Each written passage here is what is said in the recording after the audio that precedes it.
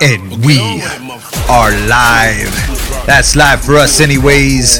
And you're locked in to the Kansas City Social Hour. And I'm your humble host, Ruben Ortiz. Let's get it on. What's up, Kansas City? I hope you're high off life right now. Or high off whatever you feel. Whatever it may be. COVID-19 era, people on lockdown, all kind of wild shit going on, man. But we gonna cut through the bullshit, baby, and find out together what is really going on. What the fuck's going on, man? I would never steer you wrong. We've been on this, you and I, following all these patterns. Now let's take a fucking walk through the Matrix.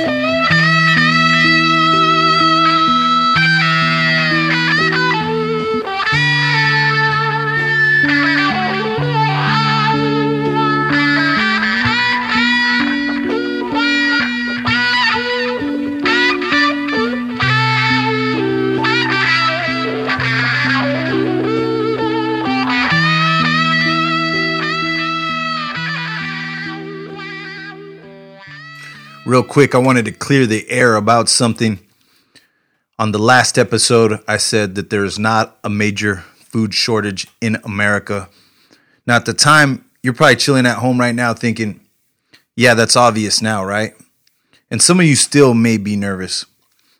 But basically, I hope by now you've had a chance to go to the grocery store and see a lot of the food items get restocked that you thought were running low. I'm not trying to brag about giving you this information. I was really trying to chill out my listeners that may have been nervous, give you some comfort. Because if America is having a food shortage, given our agricultural strength, our animal product strength, we're basically the breadbasket of the world. If we're having food problems, the whole fucking world is having food problems, okay? It would just take something very serious for us to be undergoing a major food crisis. Not saying that it's not possible. It just wasn't any indication that this was the case. Now, there is possible famine on the horizon. Probably not for the United States. Most likely on my mind is countries like India. But for the foreseeable future, the United States is doing well in the food department. It just happens to be one of our strengths. I also talked a little bit about the water situation and about gasoline. Not really going to go into those right now. I spoke on them on the last episode, but basically was saying that the water supply was fine and also gasoline was doing well. Maybe not the gasoline industry within the United States, and they're having their own problems. And environmentalists are probably rejoicing that. I do not have a strong opinion one way or the other on that. Specifically, I just know that gas is readily available and it's very cheap right now because industry has cooled all across America. Industry has cooled all over the world, and it is a gas-driven economy.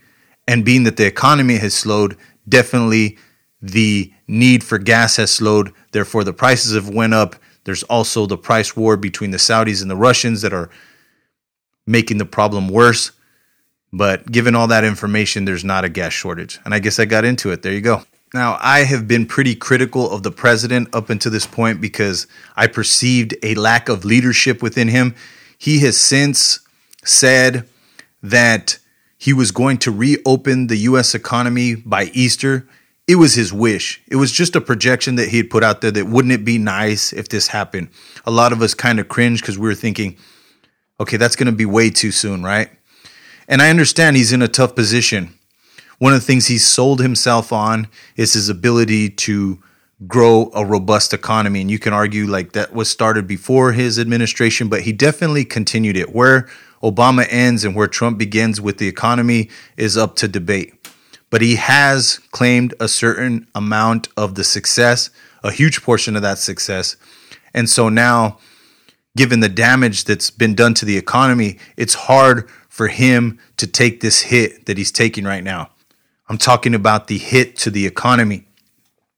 On the other hand, you're facing a medical crisis, a crisis that I don't think he fully understood the scope of until today when he announced that they were going to actually push the social distancing to April 30th. So we're going to be experiencing social distancing at least nationwide through April 30th. All right, fuck all that. That's all the shit that you could look up on mainstream media, okay? That's some shit you could look up on the Washington Post, New York Times, AP Press, whatever the fuck it is that you want to look up. Here's the real shit, okay?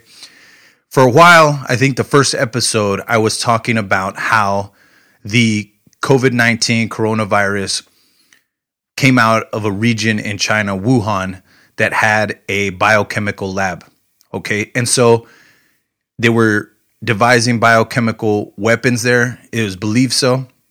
And since then, other organizations, NPR, New York Times, they're all saying that this is not possible, that creating a virus this robust in a lab would be damn near impossible. It had to come from nature. And I believed him for the most part because it was hard for me to square. It did seem fishy to me that this thing came out of an area that had a laboratory that was researching these viruses. And so here's where the two come together, and it's a little bit of both.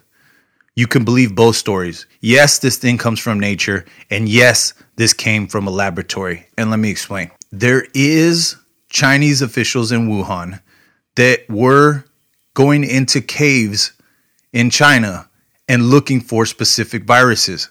They were looking for coronaviruses. It is my understanding that this thing got ramped up right after the SARS epidemic.